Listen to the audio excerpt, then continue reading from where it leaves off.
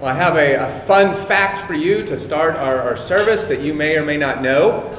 But the United States allows non-citizens or certain foreign nationals, expats, to join the United States military. Now, there are certain restrictions placed on those who are foreign nationals who join the military. They are not allowed to serve as officers in the military. In other words, those in the upper levels of leadership. They are also not allowed to have access to classified or secret information. So they may have a similar job as someone who is a citizen, that they could have access to that information, but non-citizens are not permitted. And you might be wondering, why are those restrictions in place? Well, the reason is because there may be questions about the true loyalty of those who are not yet citizens. And maybe they still have family or friends back in their country of birth. So in a time of testing, a time of conflict, a time of war, perhaps there's questions of whether they will be fully loyal to the United States. And maybe they would be tempted to be more loyal to their home country, their country of birth, where they have friends and family still living. Even if these people truly love and appreciate the United States, there is an understanding that they may have a divided heart. They may feel torn in two directions, toward the U.S. on one hand, but also towards their home country and perhaps friends and family and relationships that are still there. There's a recognition with these policies that it takes time to develop new loyalties. Now, you can go ahead and turn with me in your Bibles to Exodus chapter 13. You're going to be at Exodus chapter 13, verse 17 through Exodus 14:31. And so even as I already mentioned today, last week we saw the Lord redeem Israel from Egypt. We see Pharaoh kick out the nation of Israel from Egypt and their departure begin. Well, that continues this week as Israel journeys out of Egypt and into the wilderness towards the Red Sea. Yet, what we see in this text is, despite the Lord's amazing work of redemption, these plagues that he has visited on Egypt, we find that the people of Israel have divided hearts. They do not have a wholehearted allegiance or loyalty to the Lord. As soon as Pharaoh and his army begin to chase after them, their first thought is to abandon the Lord and return to Egypt. They have divided hearts. Well, what we see in the Israelites is not totally unlike what we experience in the Christian life. When you became a Christian, you declared that Jesus is Lord and pledged your allegiance and your loyalty to him. You likely did that publicly by being baptized after you declared that allegiance to him. But if you have been a Christian for any length of time, you know that your sinful flesh still tugs at your heart. There are times when you are tempted to abandon the Lord. It takes time to grow in your loyalty and commitment to God. This is the process of sanctification, the process of growing in holiness. And so we'll see today that the Lord was patient and kind to the people of Israel, even with their divided hearts. And he once again demonstrated his power that they might grow in their trust of him and their allegiance to him. So the main idea from this text is that God sovereignly rescues, protects, and cares for his people. And he demands your wholehearted allegiance. God sovereignly rescues, protects, and cares for you. And he demands your wholehearted allegiance. And so I have 4 points for us to consider that main idea this morning. The first is following the Lord. The second is challenging the Lord. The third is the triumph of the Lord. And then finally is fearing the Lord. So first, let's look at this idea of following the Lord. So we're going to start reading in Exodus chapter 13, verse 17. But as I read these first few verses, notice the emphasis that is placed on the Lord's leadership of his people.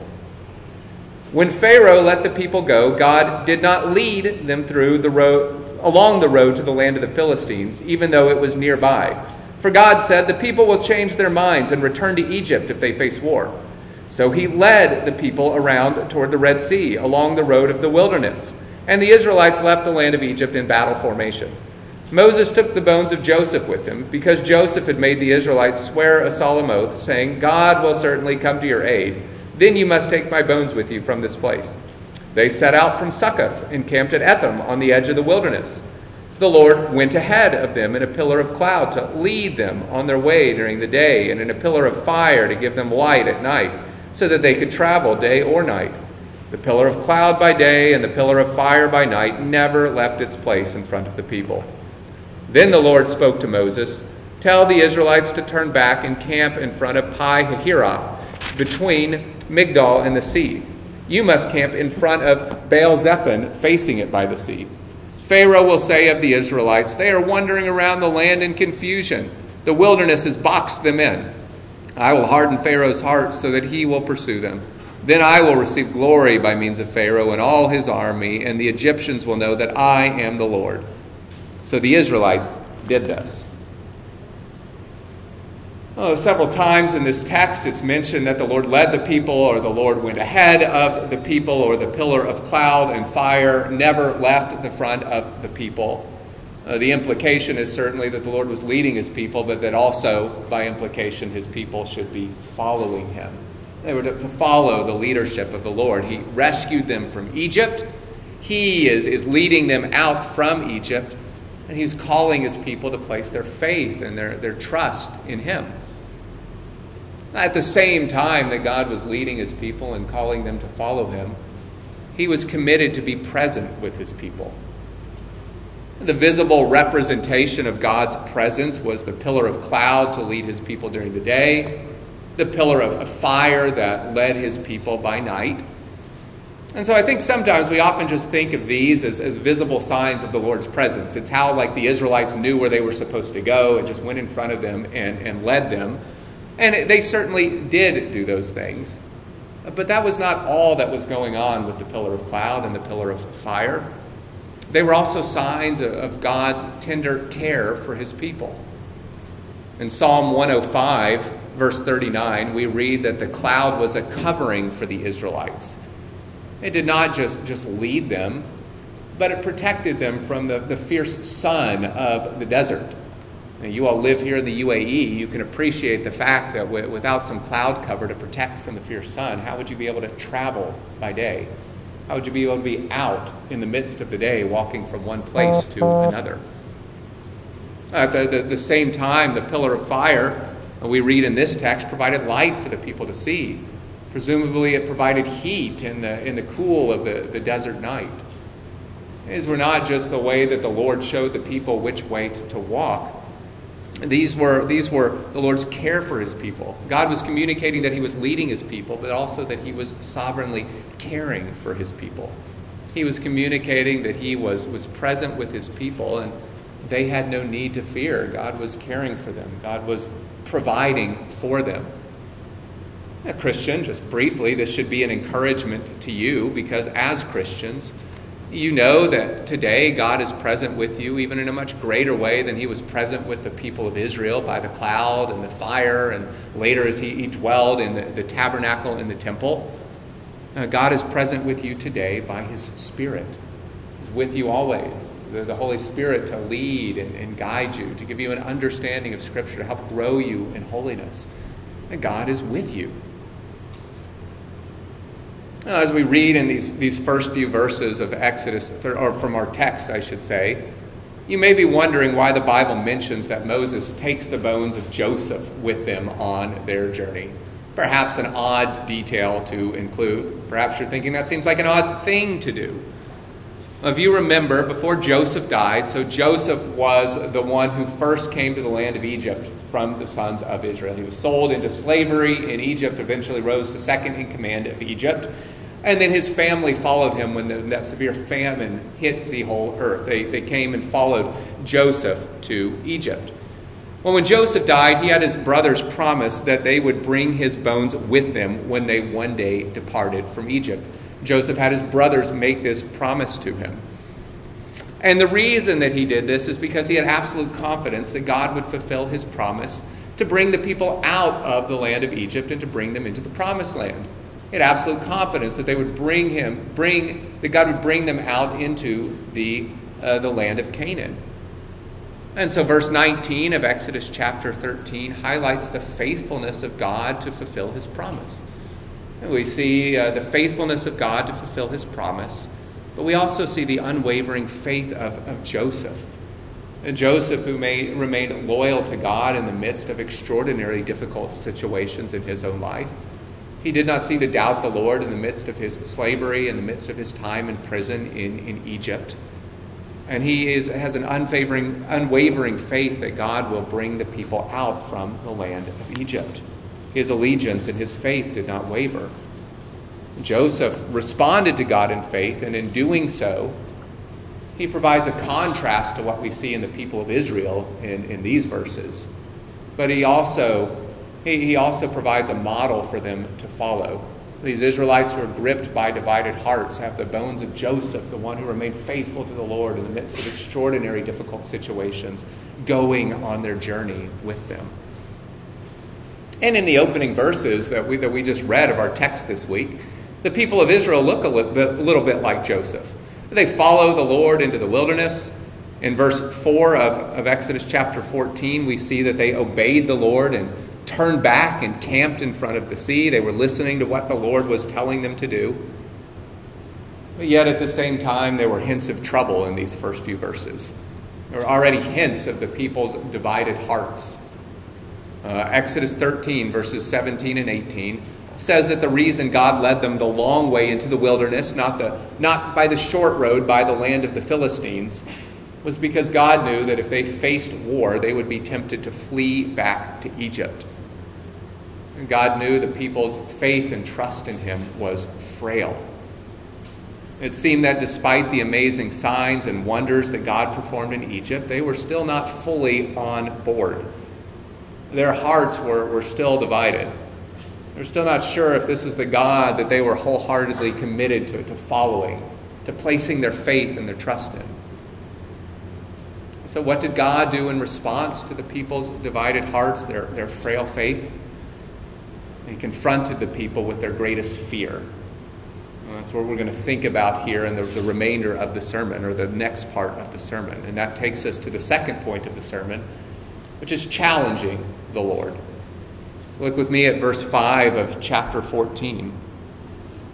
When the king of Egypt was told that the people had fled, Pharaoh and his officials changed their minds about the people and said, "What have we done? We have released Israel from serving us." So he got his chariot ready and took his troops with him. He took 600 of the best chariots and all the rest of the chariots of Egypt, with officers in each one. The Lord hardened the heart of Pharaoh, king of Egypt, and he pursued the Israelites who were going out defiantly. The Egyptians, all Pharaoh's horses and chariots, his horsemen and his army, chased after them and caught up with them as they camped by the sea beside Pi-hahiroth in front of Baal-zephon. As Pharaoh approached, the Israelites looked up, and there were the Egyptians coming after them. The Israelites were terrified and cried out to the Lord for help. They said to Moses, "Is it because there are no graves in Egypt that you have taken us away to die in the wilderness? What have you done by bringing us out of Egypt? Isn't this what we told you in Egypt? Leave us alone so that we may serve the Egyptians. It would have been better for us to serve the Egyptians than to die in the wilderness." But Moses said to the people, "Don't be afraid. Stand firm and see the Lord's salvation that he will accomplish for you today. For the Egyptians you see today, you will never see again. The Lord will fight for you, and you must be quiet." Well, at the heart of these verses that we just read are the questions of, who will the Israelites serve? Who do they fear? Where does their loyalty and their allegiance lie? Notice that after Israel departs from Egypt, Pharaoh and his officials ask themselves, "What have we done? We have released Israel from serving us." And they realize that they wanted the continual service of Israel. They're not so sure about letting a whole nation of slaves go free. They have second thoughts. And what Pharaoh was doing by chasing after the people of Israel was challenging the Lord for the service and loyalty of the people of Israel. He was not willing to let them go. To whom does Israel belong? Pharaoh or the Lord? Of course, this was connected to Pharaoh's pride that we have become so familiar with on our journey through Exodus. It seems that at least part of the decision to chase after Israel was motivated by his pride. We read in verse 8 that the Israelites were going out from Egypt defiantly, not as humble servants, but seemingly as a victorious nation. They had just plundered the nation of Egypt by asking them for their gold and silver. And it seems that this was more than Pharaoh could bear. And so God hardened Pharaoh's heart. He gave him over to the pride of his heart so that he might pursue the Israelites and that God might triumph over Pharaoh. So that God would be glorified. And as he says in verse 4, so that all the Egyptians would know that he is the Lord. Brothers and sisters, if you want a picture of the power of sin, you don't have to look much further than Pharaoh. Sin is deceitful, and the sinful desires of your flesh are powerful. And Pharaoh's pride remained despite all that had happened to him, despite all the plagues that had fallen on the nation of Egypt, despite all the things that you would think as an outside observer would lead him to humble himself. But friends, just like Pharaoh did not want to let Israel go, your sin does not want to let you go. Just as Pharaoh did not want to let go of the pride that was there in his heart and humble himself before the Lord, so you do not want to let go of the sin at times that is in your heart. Friends, putting sin to death is a work of the Spirit of God. It also requires you to fight. It doesn't go passively into the night. We must resist it. Sin does not simply disappear. You must work by the Spirit of God to put it to death. Well, in Exodus, as we've seen, Pharaoh repeatedly challenges the supremacy of the Lord.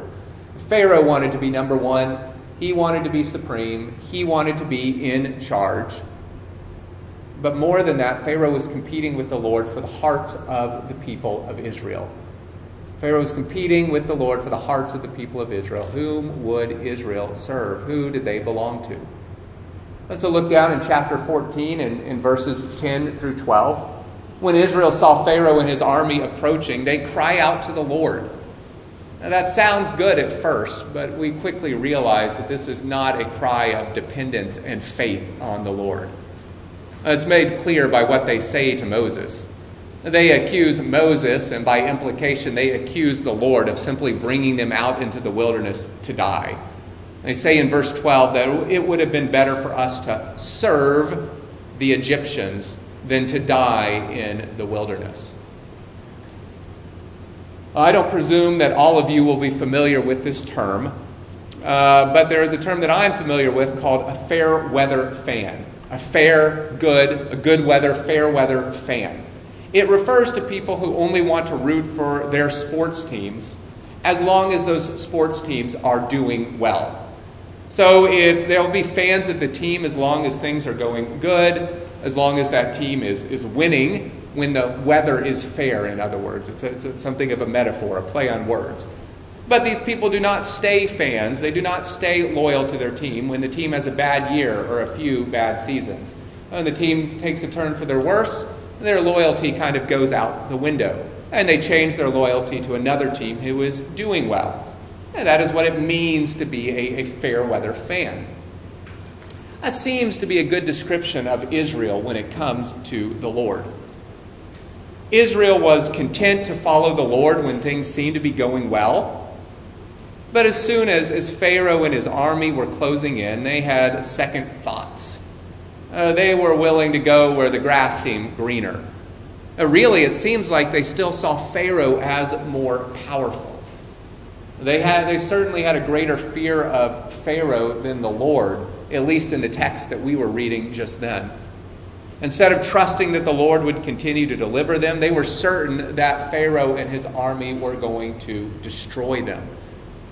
And so they desired to serve the one whom they most feared, Pharaoh. Their hearts were divided, their faith was weak, their allegiance to God merely temporary. They had gone out of Egypt defiantly, but their confidence, their allegiance to God, and their trust in Him vanished at the first sign of trouble. They were a fair weather people. Brothers and sisters, whatever you fear most is the thing that you will ultimately serve. Whatever you fear most is the thing that you will ultimately serve and give your devotion to. It is the thing that you will place your faith and your confidence in.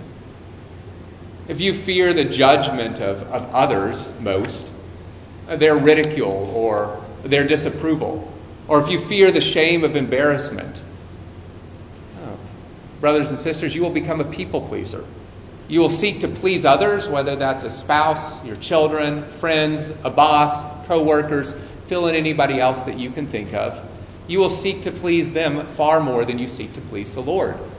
You will become a servant of others, a slave to their approval. You will be willing to do whatever it takes, even sin, to keep the approval of others. You will be slow to humble yourself and ask forgiveness of others, because it is so hard to your pride to admit that you were wrong, to have the shame of others knowing that you were wrong. If you fear not having enough money or being in need, perhaps if you fear just simply not having enough money to buy all the comforts of this life that you would like, you will end up serving money instead of the Lord. If you fear losing your job more than you fear the Lord, you will listen and obey your manager when he tells you to act dishonestly. You'll be willing to lie and to cheat to get ahead at work. When you fear money more than the Lord, you will certainly not be generous to others. The generosity of the Lord will not be reflected in your own life. And you will prioritize your job over your relationship with the Lord, over your relationship with your church family. If you fear being alone, you'll be willing to date and perhaps marry someone who is not a Christian. You will serve whoever shows romantic interest in you rather than serving the Lord. If you fear death or aging, you will give yourself over to all the latest health and fitness trends in an effort to stay forever young. What you fear most reveals what you love the most or what you trust in the most. You may not see these things when life is going well. These fears may stay below the surface. But those fears and where your confidence is are revealed when things go wrong. When, metaphorically speaking, Pharaoh and his army are chasing after you in the wilderness. If you fear the judgment of others, it may mean that what you love most is the esteem of others. And you trust that is what is ultimately going to bring you joy and satisfaction. If you fear losing your job or financial insecurity most, it may reveal that you love money or trust that is what can bring you the security and the comfort that you treasure. Brothers and sisters, Christians are called to fear the Lord and love the Lord and trust the Lord most of all.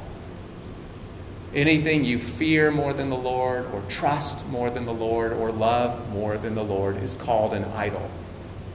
Idols are not just made of wood and stone. They're not just statues we bow down to. It is anything our heart is willing to trust and serve and love and fear more than the Lord. Your fears and your loves and your desires can reveal the idols of your heart because they reveal what you ultimately trust in and find your security in. The famous theologian and reformer John Calvin said that the human heart is an idol factory. The human heart is an idol factory, just ready to spit out one after another. It's just ready to give you something that you will fear and trust in more than the Lord. And your fear reveals those idols. But brothers and sisters, if you are a Christian, God will not leave the idols of your heart unchallenged. And that is his kindness to you. What did Israel love the most? It seemed to be their own physical comfort and safety. Now, we're going to go back and serve Pharaoh as long as he doesn't put us to death. Hanging out here in the wilderness, serving the Lord when Pharaoh's army is chasing after us does not look so good. And because they loved their physical comfort and safety the most, who do they fear the most? They feared Pharaoh the most because Pharaoh and his army seemed like a threat to their physical safety. He seemed like a threat to their comfort. I think it is interesting that God knew that Israel would be tempted to turn back to Egypt if they faced war, right? That's why he took them the long road around and not by the Philistines. But what did the Lord do instead of taking the people of Israel by the road towards the Philistines? He confronted Israel with their greatest fear. He confronted them with an even greater army, the army of Egypt, an army which they had no way out from. They were pinned in by the sea. There was no way of escape. They could not flee. Now, they should have trusted in God's protection, as all of Exodus has been about God's triumph over Egypt. They had been witnesses to these 10 plagues. Still, they feared Egypt the most. The idol of their heart was made even more clear by God confronting them with their greatest fear and God confronting them with the army of Egypt. He was exposing and confronting the idols of the people's heart. He was exposing and confronting their divided heart and calling them to place their trust in him. And friends, this was the Lord's kindness to Israel. It is far worse for God to leave the idols of your heart unexposed and unchallenged, to let you go comfortably on as if nothing is wrong with your relationship with him. Pharaoh was given over to his pride, and as we will see in just a moment, it led to his destruction. Friends, you don't want to be given over to the idols of your heart. So recognize that the trials of your own life may be the Lord's discipline, helping you to see the idols of your heart and helping you to place your faith and your trust in the Lord, to give him your wholehearted allegiance and devotion. If you are a Christian, God intends the trials of your life for your good. He may be exposing the idols of your heart. Well, Moses told Israel what they needed to learn to do in verses 13 and 14. And that was to not fear the things of this world, to stand firm in their faith and see and trust in the Lord's salvation. He told them in verse 14, the Lord will fight for you, and you must be quiet. In other words, Israel, you will not be saved, and you have not been saved so far by your own efforts. It will be a work of the Lord. Have faith. God is on your side. Brothers and sisters, the same thing is true for you. Listen to these verses from the end of Romans chapter 8. If God is for us, who is against us? He did not even spare his own son, but gave him up for us all. How will he not also with him grant us everything? Who can separate us from the love of Christ? Can affliction or distress or persecution or famine or nakedness or danger or sword? No, in all these things we are more than conquerors through him who loved us. For I am persuaded that neither death nor life, nor angels, nor rulers, nor things present, nor things to come, nor powers, nor height, nor depth, nor any other created thing will be able to separate us from the love of God that is in Christ Jesus our Lord. Brothers and sisters, you can trust in the Lord. He has all power, and he has triumphed over all enemies. It brings us to the third point of the sermon, which is the triumph of the Lord. So we've seen following the Lord, challenging the Lord, and now the triumph of the Lord. Oh, despite the divided hearts of the people of Israel, God was gracious to them, and he powerfully accomplished salvation for the people. He split the waters of the Red Sea and let them walk through on dry land. As we read through these next few verses, just notice how much emphasis is placed on the fact that it is the Lord who is acting, and it is the Lord who is saving his people. Now look with me at verse 15 of chapter 14. The Lord said to Moses, "Why are you crying out to me? Tell the Israelites to break camp. As for you, lift up your staff, stretch out your hand over the sea, and divide it so that the Israelites can go through the sea on dry ground. As for me, I am going to harden the hearts of the Egyptians so that they will go in after them, and I will receive glory by means of Pharaoh, all his army, and his chariots and horsemen. The Egyptians will know that I am the Lord when I receive glory through Pharaoh, his chariots, and his horsemen." Then the angel of God who was going in front of the Israelite forces moved and went behind them. The pillar of cloud moved from in front of them and stood behind them. It came between the Egyptians and Israelite forces. There was cloud and darkness. It lit up the night, and neither group came near the other all night long. And then Moses stretched out his hand over the sea. The Lord drove the sea back with a powerful east wind all that night and turned the sea into dry land. So the waters were divided. And the Israelites went through the sea on dry ground with the waters like a wall to them on their right and their left. The Egyptians set out in pursuit, all Pharaoh's horses, his chariots, and his horsemen, and went into the sea after them.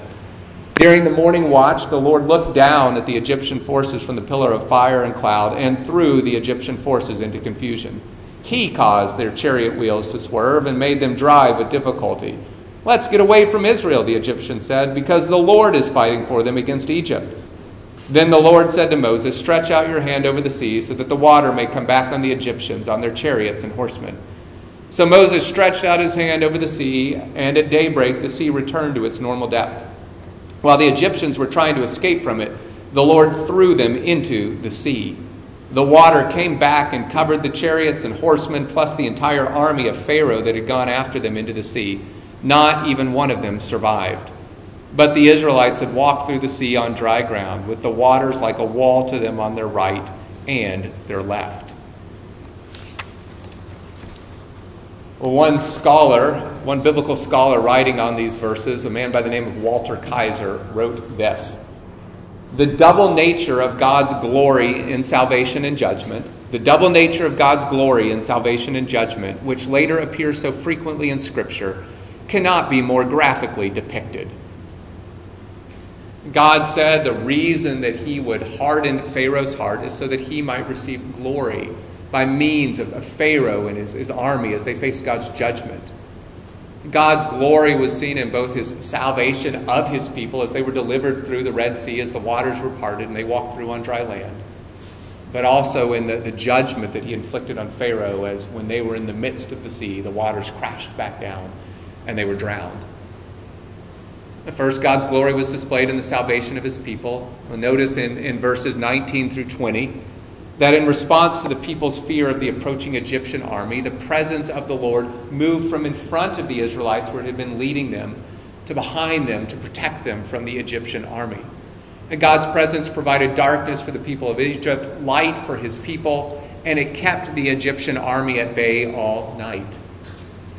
What an amazing picture of God's sovereign love and his care for his people. God's presence acted as a shield for his people, and then he parted the waters of the Red Sea that they may walk through and find salvation on the other side. God sovereignly accomplished the salvation of his people. And brothers and sisters, know that there is nothing that can harm you unless the Lord permits it. And just as we read from Romans 8, that there is nothing that can separate you from the love of God. Robert Murray McShane, a Scottish pastor from a couple centuries back, had this to say about God's presence and care. "If I could hear Christ praying for me in the next room, I would not fear a million enemies. Yet the distance makes no difference. He is praying for me. If I could hear Christ praying for me in the next room, I would not fear a million enemies. Yet the distance makes no difference. He is praying for me." Christian, Jesus is your advocate. Jesus is your defender. He prays and pleads on your behalf so that no accusation of the enemy will stand against you. Your eternal destiny is safe. Your eternal destiny is secure and assured because the Lord is with you. He is seated at the right hand of the Father, and he is praying and he's pleading on your behalf. God's glory is seen in the salvation of his people.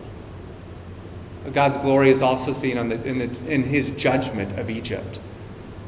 God made his name known, and he received glory by triumphing over Pharaoh and the armies of Egypt, perhaps the most powerful military force in the world at this time. So we see in verses 24 and 25, the Lord threw the Egyptian forces into confusion. He caused their chariot wheels to swerve and made them drive with difficulty. And what was the response of the Egyptians to all this work of the Lord? Look at verse 25. It accomplishes just what the Lord said.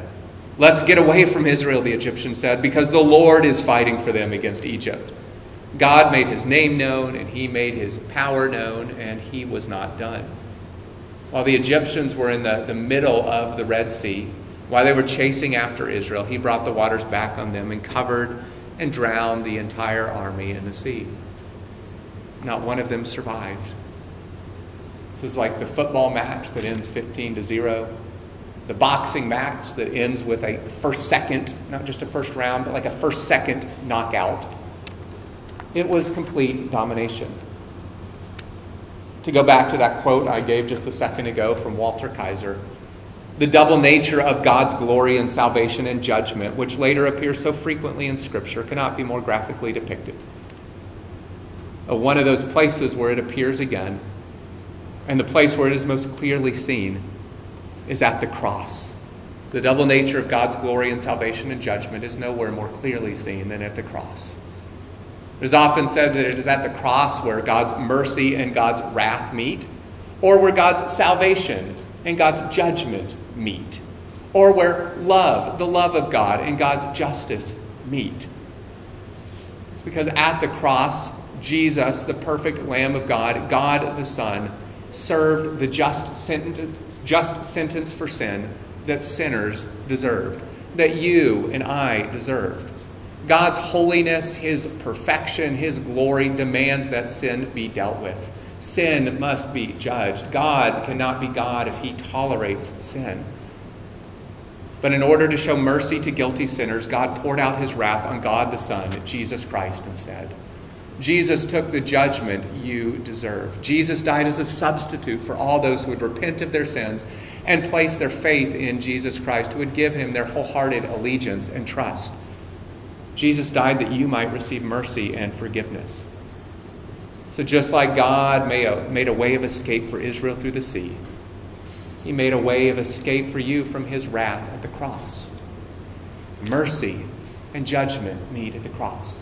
You receive mercy. Jesus received the judgment that you deserve. But both serve to magnify God's glory. The glory of His holiness and His justice, and the glory of His mercy and His love. Friends, know this. Be assured of this, that one day God will be glorified in you. God will be glorified in you. If you are here and not a Christian, know that if you choose to continue to reject God, like we see Pharaoh doing throughout Exodus, if you continue to reject God and His offer of mercy and forgiveness in Jesus Christ, God will one day be glorified in your judgment. His holiness and His justice will be magnified when He judges your sin and gives you the just punishment that your sin deserves, which would be an eternity in hell. But friends, it is God's desire that all people come to a knowledge of the truth. He desires that you repent of your sin and place your faith, your wholehearted allegiance, your loyalty in Jesus Christ. If you do that, God will be glorified to display the riches of His kindness and His mercy to you. His judgment for sin will not be diminished. It will have simply been taken by Jesus Christ for you. God's wrath will be poured out on Jesus instead of on you. The double nature of God's glory and salvation and judgment is so clearly seen at the cross. And so, friends, if you are here and not a Christian, I plead with you today to place your faith in Jesus Christ. Place your trust in Him. Follow Him. Give Him your wholehearted allegiance and faith. And that takes us to the final point of the sermon, which is fearing the Lord. Remember what we've seen so far. Israel was of a divided heart. They quickly forgot their bitter years of service in Egypt, those years of slavery. And when threatened, they desired to go back to Egypt. But God was at work. He confronted them with their greatest fear, Pharaoh, the army of Egypt. He demonstrated His superiority and supremacy over their greatest fear by defeating Pharaoh and his armies. And He showed His love and care for His people by bringing them unharmed through the Red Sea. And now we see the results of all this. Look with me at verses 30 and 31 of Exodus chapter 14. That day, the Lord saved Israel from the power of the Egyptians, and Israel saw the Egyptians dead on the seashore. When Israel saw the great power that the Lord used against the Egyptians, the people feared the Lord and believed in Him and in His servant Moses. The people saw God's great power that defeated their greatest fear, and they came to fear and believe in the Lord, the one who triumphs. And brothers and sisters, this is what God was after. He was after the complete allegiance of the people. He was after their fear and their trust and their faith. He was after their wholehearted loyalty. He was after their hearts. Well, like someone who takes an oath of citizenship and renounces their old loyalty to their country of birth, to their home country, their original country, and gives their loyalty to a new country, the country where they take a new oath of citizenship. The people of Israel seem to be switching their allegiance. God was leading them to fully forsake Egypt and the things that they had learned there for the last 430 years and wholeheartedly follow him. God turned the sinful fear of the people, a fear of the things of this world and the powers of this world, into a holy fear, a right fear of him. But what is a holy fear of the Lord? What does it mean to rightly fear the Lord? Well, in his book, What Does It Mean to Fear the Lord, which we actually have there in our library that you can check out later today, Michael Reeves has this to say about a right fear of the Lord. Seen clearly, the dazzling beauty and splendor of God must cause our hearts to quake. The nature of the living God means that the fear which pleases him is not a groveling, shrinking fear. He is no tyrant. It is an ecstasy of love and joy that senses how overwhelmingly kind and magnificent, good and true God is, and that therefore leans on him in staggered faith and praise. Brothers, that's what it is to have a holy fear of the Lord. Again, if you know the history of Israel, their fear of the Lord fades, as does their faith in him. The very next chapter, just a few days after this, they grumble against the Lord when they get thirsty in the wilderness. I think this teaches us two things. One, as we've been thinking about the last few weeks, it reminds us of our need to be continually reminded of the Lord's goodness and kindness to us, of the Lord's salvation, of his mercy, of his grace, of his power. We are a forgetful people, and we need to be continually reminded of God's character. We need to be continually renewed by God's word. Brothers and sisters, let me encourage you to spend time in God's word. Get to know his word. Be renewed by his word. We need to be continually renewed by God's word and reminded of who he is if we are to fear him rightly. Well, it also teaches us that though the Red Sea delivered Israel from the Egyptians, it did not deliver them from their sin. It did not deliver them from their sin. The idols of their heart still exerted much power. The idols of the nations around them would eventually draw their hearts away. It would tempt them to abandon this wholehearted allegiance to the Lord that we see for a time in our verses. But church, take courage, because you are new covenant believers. You repented and placed your faith in Jesus Christ. You are new covenant believers. God has written his law on your hearts. Jesus has fully and finally defeated sin and death. He has wiped it out just as thoroughly as God wiped out the Egyptian army on the sea. Waiting for that day, for that victory to be made kind of final. We're waiting, as we just sung, till the day that we go home. We're almost home, but we're not quite there yet. But brothers and sisters, you do not just have the pillar of cloud and fire to lead and guide you. You have his presence within you, the Spirit of God that raised Jesus from the dead. You have died to sin and been made alive to righteousness because Jesus died for you in your place. You still need to be reminded of God's character. You still need to be renewed by God's word. But the power of God at work, but you have the power of God at work in you, and you can rightly fear the Lord. God has given you the provision that you need. You have died to sin. He has given you his Spirit. He has given you his word that you might die to sin and live to righteousness. God has conquered the greatest enemies of sin and death. And he has conquered them just as thoroughly as he conquered the Egyptian army at the shores of the Red Sea. Brothers and sisters, by rescuing you from your bondage to sin and death, and by so many other acts of faithfulness and mercy to you, God has demonstrated his power, he has demonstrated his love, and he has demonstrated his care and his presence. He sent his Son, Jesus Christ. How will he with him then withhold any good thing from you? Brothers and sisters, when you are prone to doubt, remember God's mercy and faithfulness to you. He does not need to further prove himself for you to rightly fear him and for you to give him your full trust and allegiance. He has proven his commitment to you, and he calls you to faithfully follow him. Let's pray.